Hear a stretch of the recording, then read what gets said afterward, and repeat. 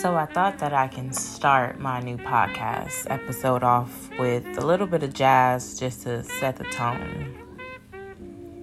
I've been in a healing journey where no one really understands my emotions that I'm going through. I have some of my friends saying, "Hey, you're so energetic some days, and then other days you're just closed off." And I don't even think that I'm mad about anything. More so that I'm just in my head than actually in reality walking around.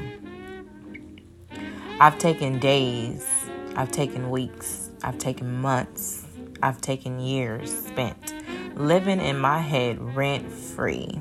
Could you believe that? I can. I'm an overthinker. I'm an overachiever. I love hard. But most of all, I'm still on my process of healing. This journey has been wild. I've pushed away family. I've pushed away some friends. I've even pushed away some best friends. And for that, I just want to say, I'm sorry. Right now, I'm not open to being there to nobody but myself. I have to realize that at the end of the day, the only people that should be involved in my healing process is me and God. And I feel that everybody around me should understand that. And sometimes it's hard because I was there on the other side too. I would wonder why my friends wouldn't return my phone calls, or why some of my family would push me away from them when I thought that we were close.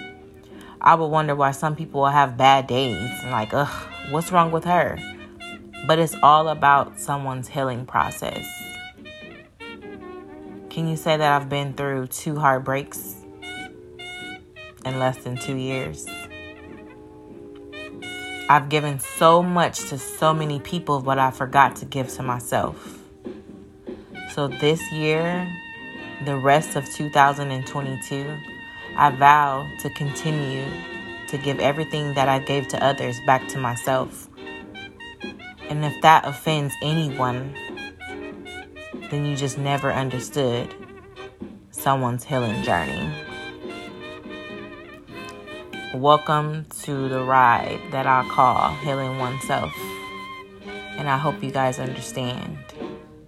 I love you.